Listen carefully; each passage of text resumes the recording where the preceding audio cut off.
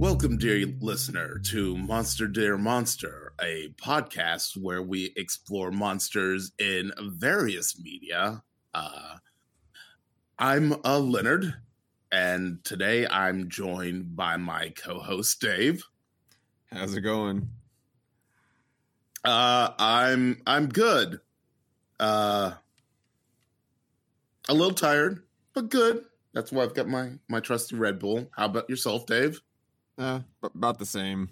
It's been pretty gross weather the last day or two, so that just makes me sleepy. And today on Monster Dear Monster, we are returning to Melvina's therapy and the Back to Morio arc. But before that, as always, it is time for Yokai of the Week. Bum bum bum bum bum. Okay. And Dave, what are our letters for today? We are running out of yokai. Oh no, there's always more yokai. We are looking at C, D, and E potentially on the list. All right. And as always, Dave, roll them. 7. The Dotomeke. Yes. Which is depicted as a human woman who are human women, not singular, who are cursed with having long arms covered with hundreds eyes of birds due to their habit of stealing money. Also known as the Totomeke. Dave, I don't know anything about this yokai. Why don't you drop some knowledge on me? All right. Thankfully, this also had an entry in the Hour of Medieval Spirits book, and we'll go with some of that instead of the Wikipedia article, because they look like they're both the same thing, but there's more in the book instead. All right. Appearance. Dodomeki are cursed women with very long arms covered in tiny bird eyes. They were once human girls who developed a penchant for stealing money. Because of their wicked actions, they transformed into monsters. Hundreds of tiny bird eyeballs sprouted out of their arms. The origin, I guess, for that particular phrase, when Toriyama Sekien first described this yokai, he inserted a number of puns.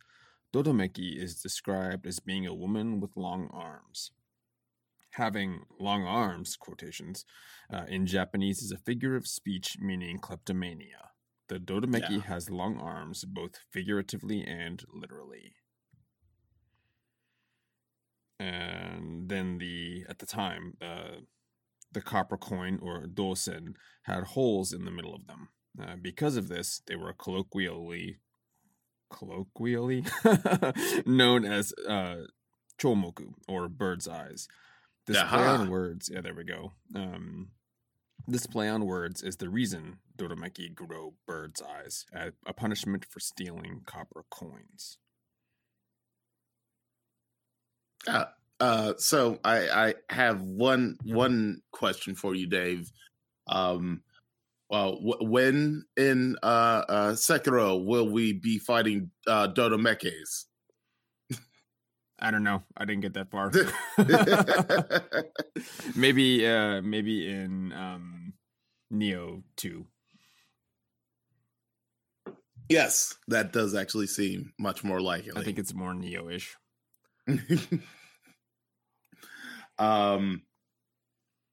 So a pun yokai. This is always a fun type. And like cartoonishly ironic. Just you've got long arms and you got bird's eyes. That's your punishment for your kleptomania. it's really kind of it's blunt. It's blunt in a way, don't you think? Yeah, it's pretty straightforward. Actually, I think most of these yokai are. This just has more context than we are normally given. That's true. There's two specific legends. The book has more. It's the same legend, same two legends. So, I'll read the first part. All right. This is the conflict with Fujiwara no Hidesato. During the Heian period, a kuge, a court bureaucrat named Fujiwara no Hidesato, had just defeated the rebel Taira no Masakado and been promoted as the kokushi of the Shimotsuke province for his victory. One day, while hunting in his newly acquired territory, Hidesato encountered an old man who warned him about a yokai who had been terrorizing a nearby horse graveyard at night. I guess that's a thing. Hidesato went to the horse graveyard to investigate and waited until sundown for the yokai to appear. Once the yokai arrived, it revealed itself to be a dodomeki that stood over 10 feet tall and had arms covered with hundreds of glowing eyes. Hidesato drew his bow and shot an arrow at the brightest glowing eye. Yep, that's what you'll do in the game. Yep, I was like the big glowing weak spot. I feel that if they included this in Neo 2, there's probably a lesser chance of that since this is almost identical to the one of the ending bosses in the first game. Oh, yeah, that's true. Anyway, causing the dodomeki to flee and collapse near Mount Myojin.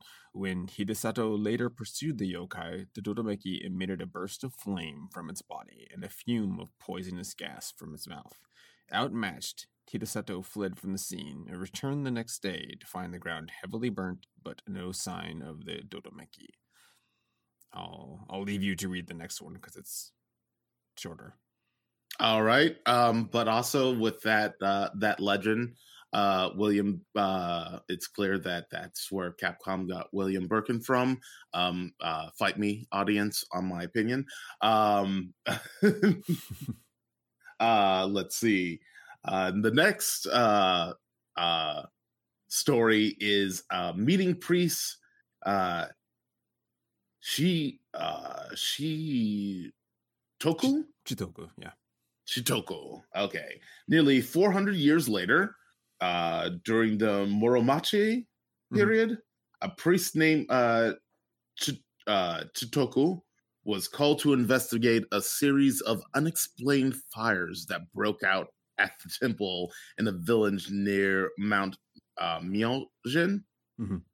He started to notice a woman covered with a robe nearby the temple whenever he had sermons, and discovered that she was the same dodomeki that Hidesato fought 400 years later.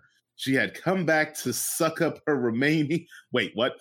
She had come back to suck up her remaining toxic fumes and blood that she had lost during her last battle with Hidesato. The temple was built on top of the battle site, so the dodomeki caused a series of fires to scare all the priests away. However, after constantly overhearing Chitoku preaching whenever she walked by the temple, the dodomeki becomes enlightened and vows to never commit any more evil deeds for the rest of her life. Yeah, it's pretty much in alignment with what the book has. There's not really any other additional information. That's fine. I am just fascinated. That's real great. I love, I would have been fine with I came back to get my blood, that stuff. That's like a finite resource for us, but also I need to collect my toxic fumes. and that's also still just lingering lingering around. My miasma. Yes, I would like that. I would like like it that back. please. And also, I'm real. You know what? After listening to this guy, there's some really good ideas. He's got a point. I won't burn down any more temples. Hey, this was a pretty good one. That's a pretty good one. There's the three popular culture appearances of the Dodemeki in the Shin Megami Tensei, no surprise, franchise. None. Yokai Watch. It's a black humanoid monster with specifically 13 eyes and horns. It has wonderfully been dubbed as eyesore in the English version. Yep. That's pretty much it.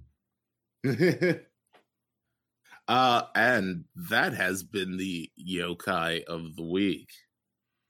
Bum bum bum bum bum. Not confirmed for Sekiro.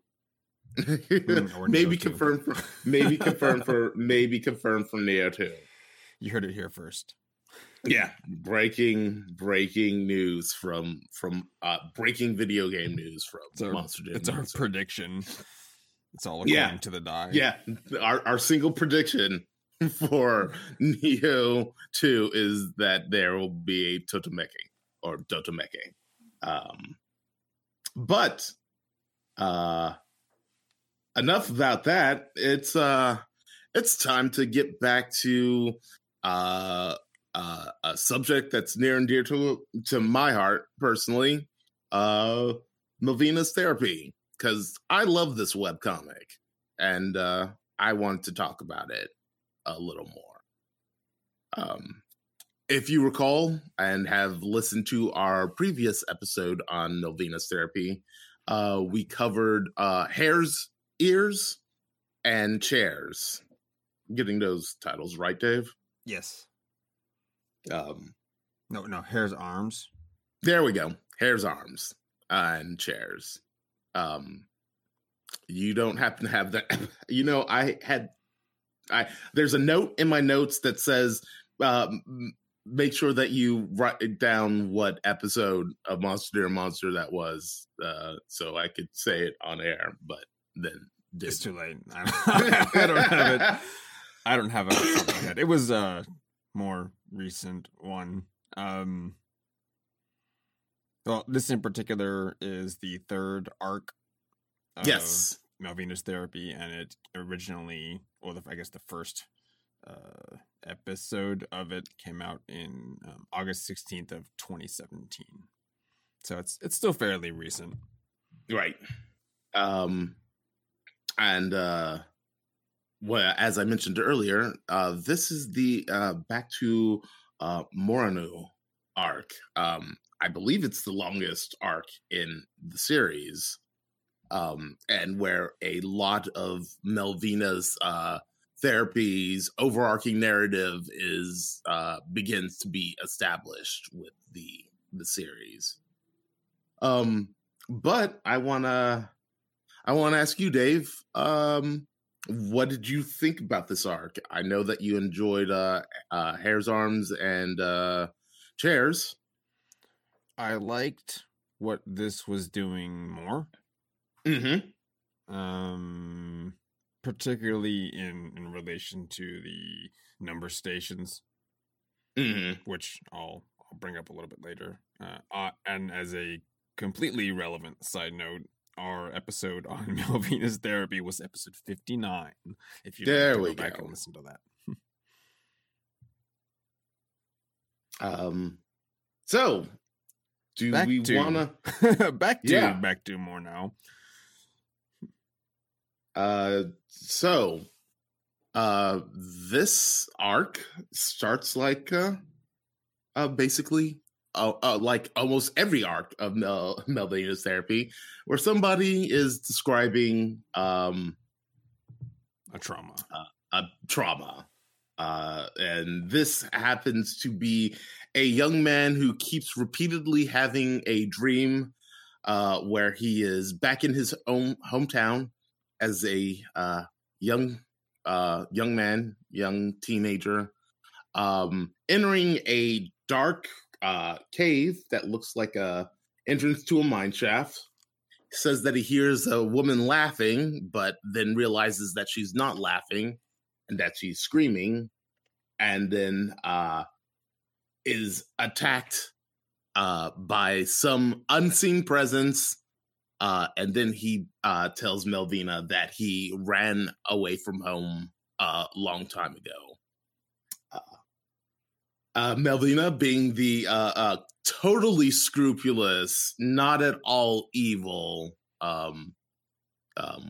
therapist that she is, tells him that he has clearly there's some unresolved issue around his leaving home, and that he needs to go back home and confront whatever it is that he failed to face at that time, and that starts off this arc.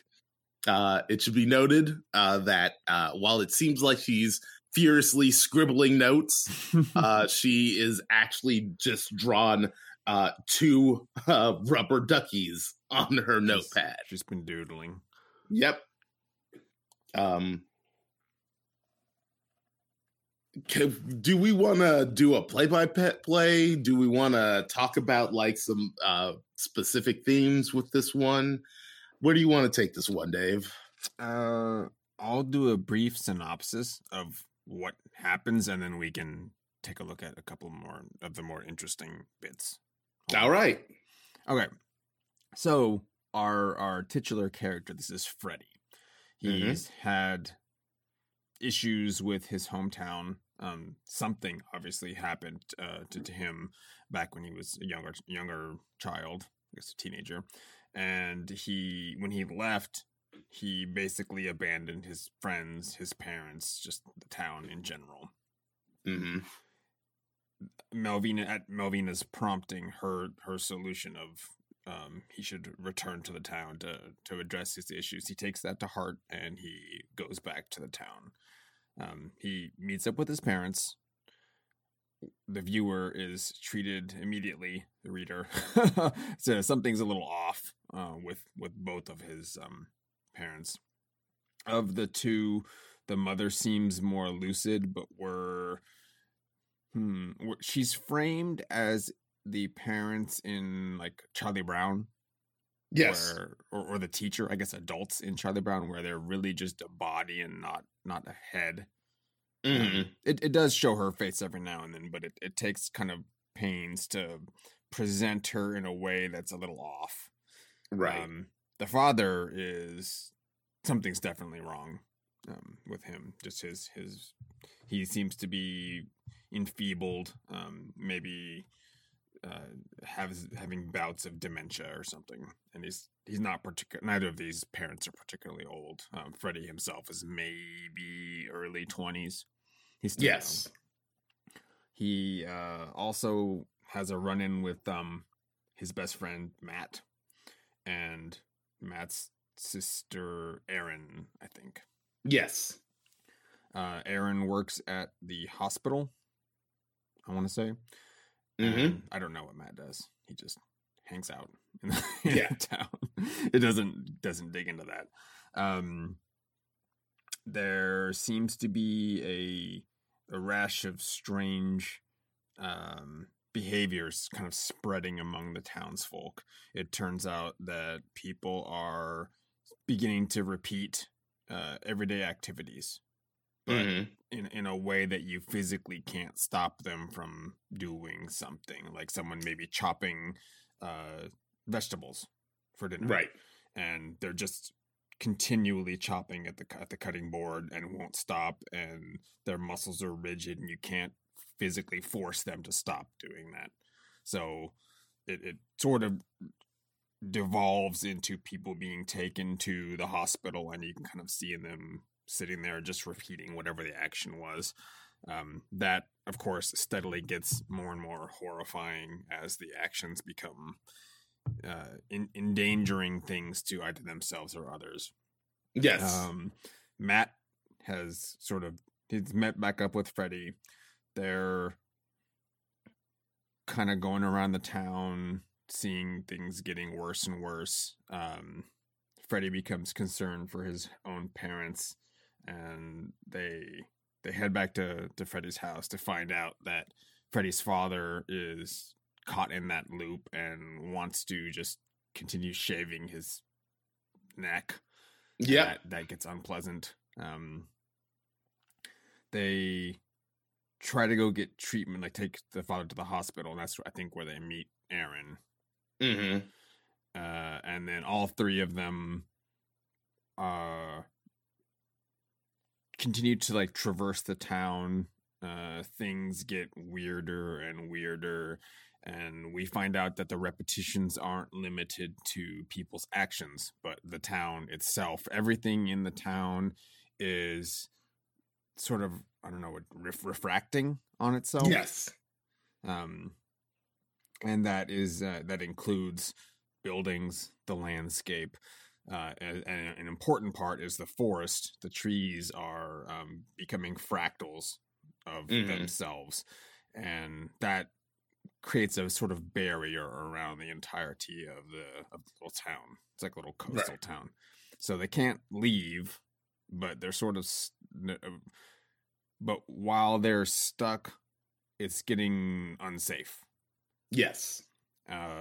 And throughout all of this, we're sort of getting fed a backstory of what potentially had happened to prompt Freddy to leave in the first place. The trio had originally they had found I think it's a duck. Yes. Like a duck egg. Which makes sense because Melvina's sketching little ducks. They found a little duck that had hatched, like a hatchling, and it had imprinted itself upon Freddy in particular, but was sort of following the three kids around, as if they were its parent, and they had adventures until I think Freddy stepped on it. Yes, it wasn't a pleasant thing. The animal was killed, and that became a rift between the three of them, and spurred Freddy on to develop issues. Right, is like the cover story. Yes, we find out that not actually what happened at all. Nope. Well, it is just not that. Exactly. That's the most acceptable, right, mental image. So that's the long and short of what this is dealing with as far as his past trauma, the current events, and just the bizarre things happening to this little town. Mm-hmm. It's a small town of 2,000 something. There's a specific population quote on the board as they drive, or as Freddy drives into town. And what he doesn't note at the first time is I think that the board is reading like 2 million. Mm-hmm. It's obviously a town that's not going to support 2 million people. 2,000 sounds about right. Right. But like everything else, that signboard itself was becoming a refraction, and the numbers had just duplicated, like on the signboard. Yes, exactly. Giving the population repeated twice on the mm-hmm. Signboard, thus giving a ridiculous number to this quiet, seemingly mountainside community. Yeah, it's a sleepy little town. Yes, Freddy takes a bus back home. It's very it's out of the way, like a little rural community. Yes. So now that we've got the short version, the synopsis if you will, out of the way, because we definitely want you, dear readers, to listen or read Both. this. Yes, yeah, right, yes, both, please. Do specifics do we want to get into in this tale, Dave? Well, I think we covered the salient points. The things that stuck with me in particular were the nature of the duplication. It's not just duplication. It's like I said, it's a fractal effect. So it's is it recursive? I'm not sure. Yes, what the word would be. I think that's the right one. Because it's not limited to anything in particular. right. The architecture begins to repeat and kind of twist in on itself. You get these wonderful Escher-like labyrinths formed out of these little, it's a small, a lot of there's maybe 2 stories on some of the houses, but they're usually like smaller homes, but they begin to like stretch into the sky and just become a twisted maze of dead ends, strange rooms. You're able to kind of walk into one house but end up somewhere else because everything's just wrong. Yes. And of course the denizens of the town are no less affected by this. The repeating of their actions is not the only thing. It's a physical, horrendously physical transformation, as well as parts of hands, faces, other bits of their bodies begin to like sprout off of themselves. So there's a large element of body horror in this. Yes. Yes, when I think about the buildings, I think of the Winchester Mansion refracted through a prism. That is, it is even less sensical than the Winchester Mansion because it is actually just buildings growing from each other, almost like plants. Now, with the Winchester house, it's a physical. You're able to replicate that, right? This is like it's impossible. You can't. The laws of physics wouldn't let you build things like this. Mm-hmm. In fact, there's even a point where they walk down an alleyway through this kind of a flowered building superstructure, and the pathway behind them just closes off because a wall rises. Yeah, things are just continually growing. Yes. So that's unpleasant. The body horror is unpleasant, but what I actually found far more unpleasant were the people repeating their actions, because repeating actions is not limited to being alive. So yeah. There are a number of horrific things that happen. I think the worst is the burn victim. Yeah, I would actually almost leave it at that. Yeah, let people read that themselves. Yep.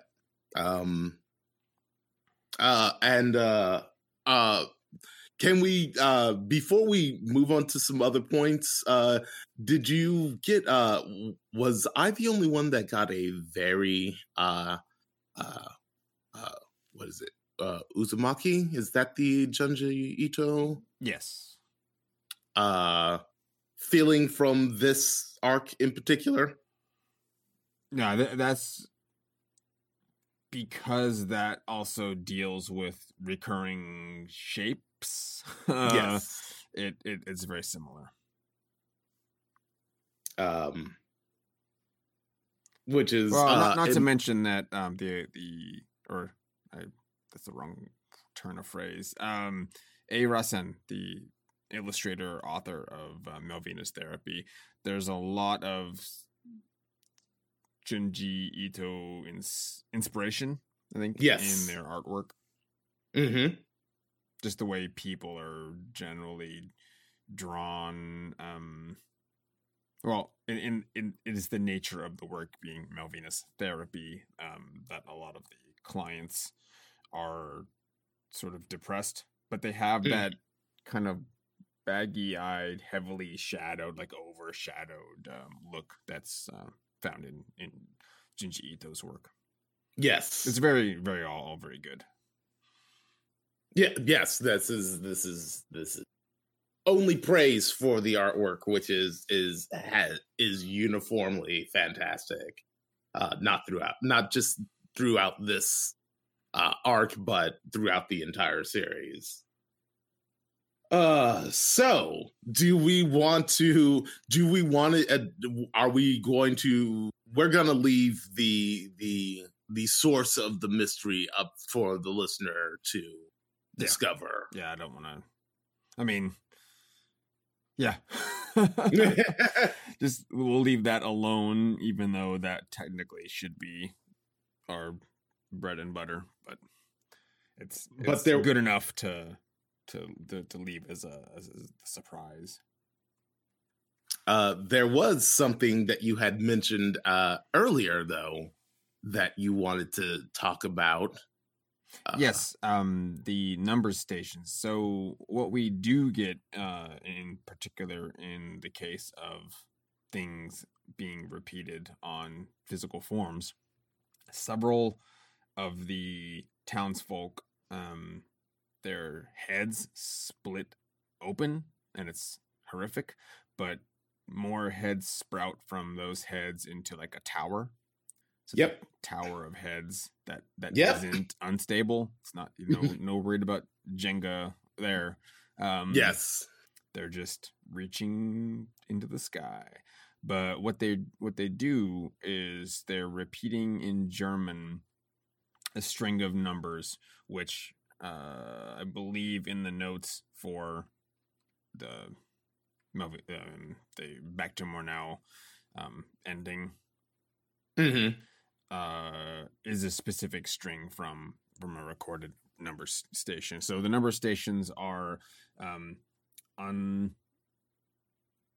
untraced radio transmissions, shortwave radio transmissions, as far as I'm aware, in not only in different countries. So they're in the UK, they're in Europe, other parts of Europe, in North America, mainly in the 60s and 70s, that it's just, on average, it's a female voice repeating strings of digits. Yep. People don't know what those refer to, if it's a code, what it is. It's just kind of spooky all around. However, coincidentally, about the time that you recommended we would look back into this, I watched a film called Banshee Chapter. It's a 2013 film, and it is, well, I'll actually highly recommend it because it not only deals specifically with number stations, but it has a decidedly Lovecraftian bent as well. I would go as far as to say this could have potentially been some inspiration for this comic arc as well. Mm-hmm. But that centers around a young journalist who's one of her college friends, so a friend when she was in college, right, had decided to look, or I guess his research at the time had been into the MK Ultra program, which was a government program centered around using psychotropics to elicit either mind control or develop extra sensory powers in people, yes, through drug therapy, I guess. Mhm. It's not really Right. therapy, it's administration. But his research led him to find an unnamed source that was able to provide him with a sample of that particular government created drug. Okay. And this enterprising scholar decides, well, I'll just test this on myself, because that's what we do. That's a good thing. Because I need the Scary Movies plot to get started. Yes. So he takes the drug. Things happen, and he disappears. Mm-hmm. His journalist friend goes on a hunt to try to basically figure out what happened to him. Right. And along the way, she encounters a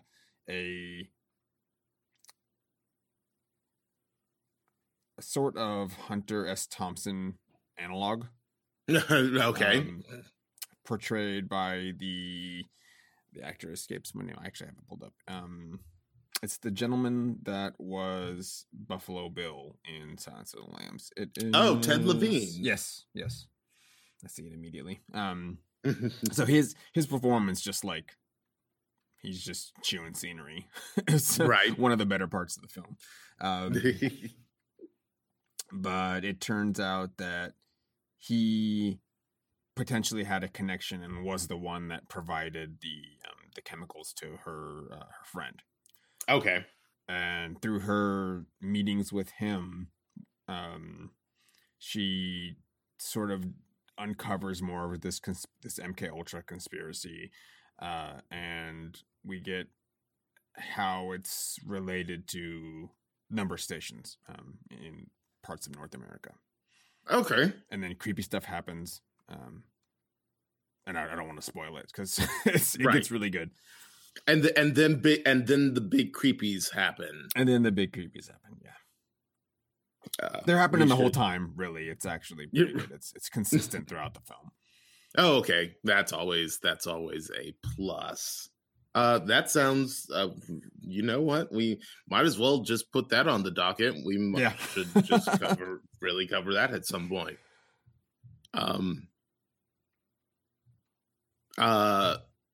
Yeah, I really like this arc. Like I said, it really helps. It helps establish the Melvina's therapy universe in a way that I actually really wasn't expecting, given the first two issues, first two comics. But yes. They hinted at, I guess there were, each previous arc was a little bit of a glimpse into Melvina. Yes. Like on the side. This has the most overt examples of what she's doing, but just not why. Right.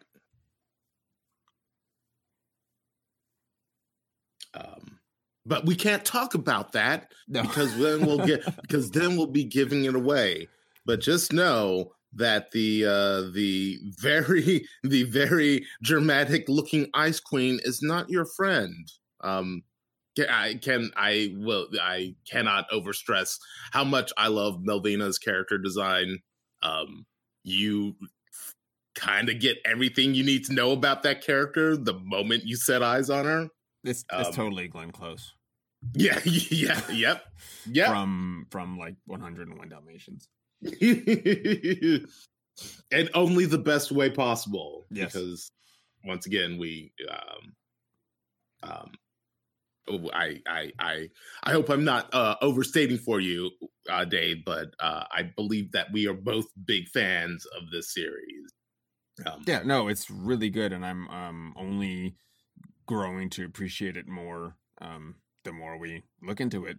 What I really like, and that we sort of discussed the first time we covered the first two episodes, are the nods to other popular culture, which is great, but the in-universe nods to what is going to potentially happen in the next episode. Right. So there's no way to even like understand that until you go back to read them. So the rereadability of this is it's high. Yes. There's a lot of reason to go back and look through these intricate panels and just try to figure out what the long game is on this, because all of this has been like excessively pre-planned. Yes. Which is really nice. Yes. It's like I said before, it's one of my favorite things.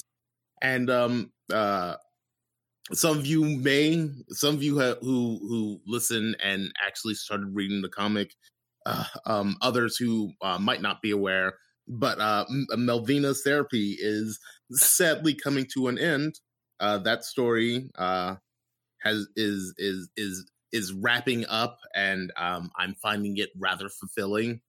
So I'm just a big fan, and really would really love highlighting this series because it hits so many of the my thumbs up bells for horror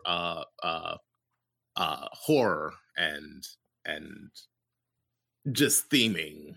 So I really big suggestion, big ups for me for Melvina's Therapy. Yeah, I completely agree. This is one that I'm certainly looking forward to covering more of the episodes. Agreed. And hopefully we will have our missing cohort, Cameron, back. I heard from no one in particular that he's having a desperate spear battle with Footsie Roach. And we all wish him well in his endeavor. Stay safe. Stay safe out there.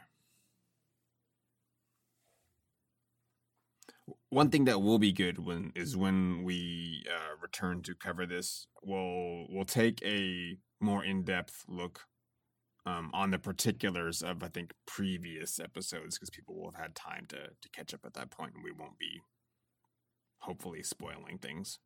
Yes, exactly. And also having to go back and potentially look at things from previous episodes because they're now relevant to what's going on in this episode. Yes. That's probably going to wrap us up. This is a little bit of a shorter episode due to the nature of what we're discussing. Yes, we want you to try to not spoil things. Right. I'm terrified to ask, but I feel that I would be remiss if I didn't. But do we happen to have any monster mail? No. Oh, come on, people. Our monster box is wasting away. Away. Well, you know what? I'll double check.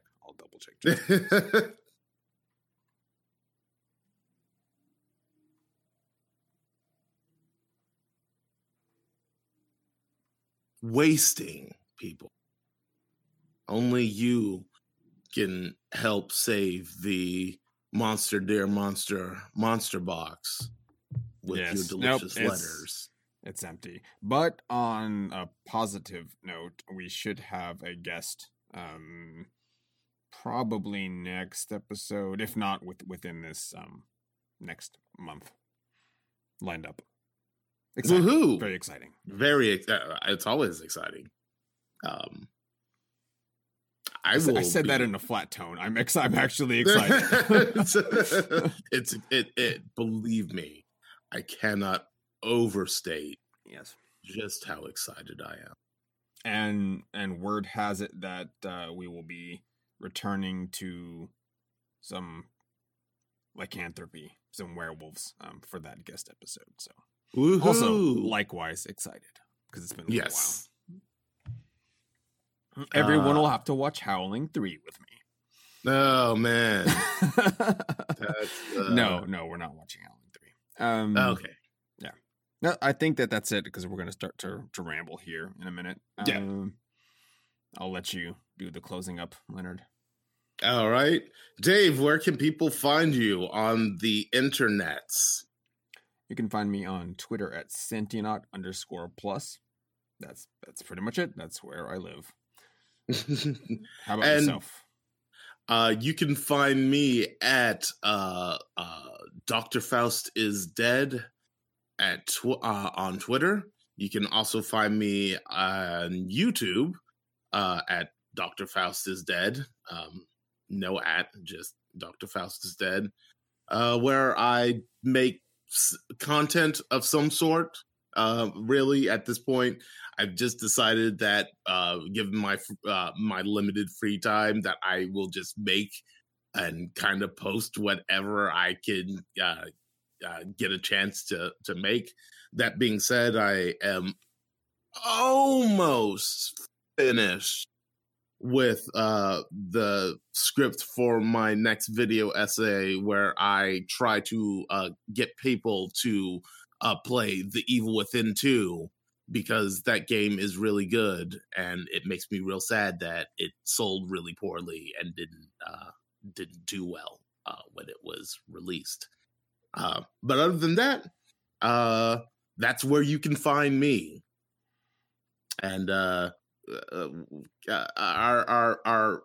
brave warrior Cameron can be found where, Dave? On Twitter at Knight_Twitten. And he can also be found on the Warhammer podcast, Realm and Ruin, probably.com. And Dave, don't sell yourself short, but you also have another podcast. Yes, I have more than one other podcast. If you like kung fu movies, I discuss kung fu movies at length on Crouching Tiger Hidden Podcast. You can find that on iTunes, or Hard Rock Saves the Space Dandy if you like Asian sci-fi from the 70s, 80s, and 90s. And Dave has a very specific niche that he fits into. There's multiple yes. niche. And then there's my unrecorded police crime movies from the 70s and spaghetti westerns that I'll never get around to doing because I don't have time. But the interest is there. It's there. I don't do any other podcasts because I work all the time.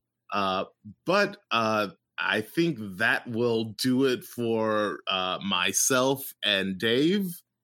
Thank you, as always, for listening to this episode of Monster Dear Monster, and we hope that you will join us again soon. And send us reviews. Thank you. Yeah, yes. And mail. Monster mail for the Monster Box. And also, if you hate that I call it the Monster Box and you think it's real corny, send us mail and I'll stop calling it that. Anything I'll threaten. It's always good to threaten your listeners. Don't threaten the listeners. It's always good, Dave. It's always good to show contempt for your audience. Mm-hmm. All right, let's get us out of here. Yep. Okay. Goodbye, everyone. Bye, y'all.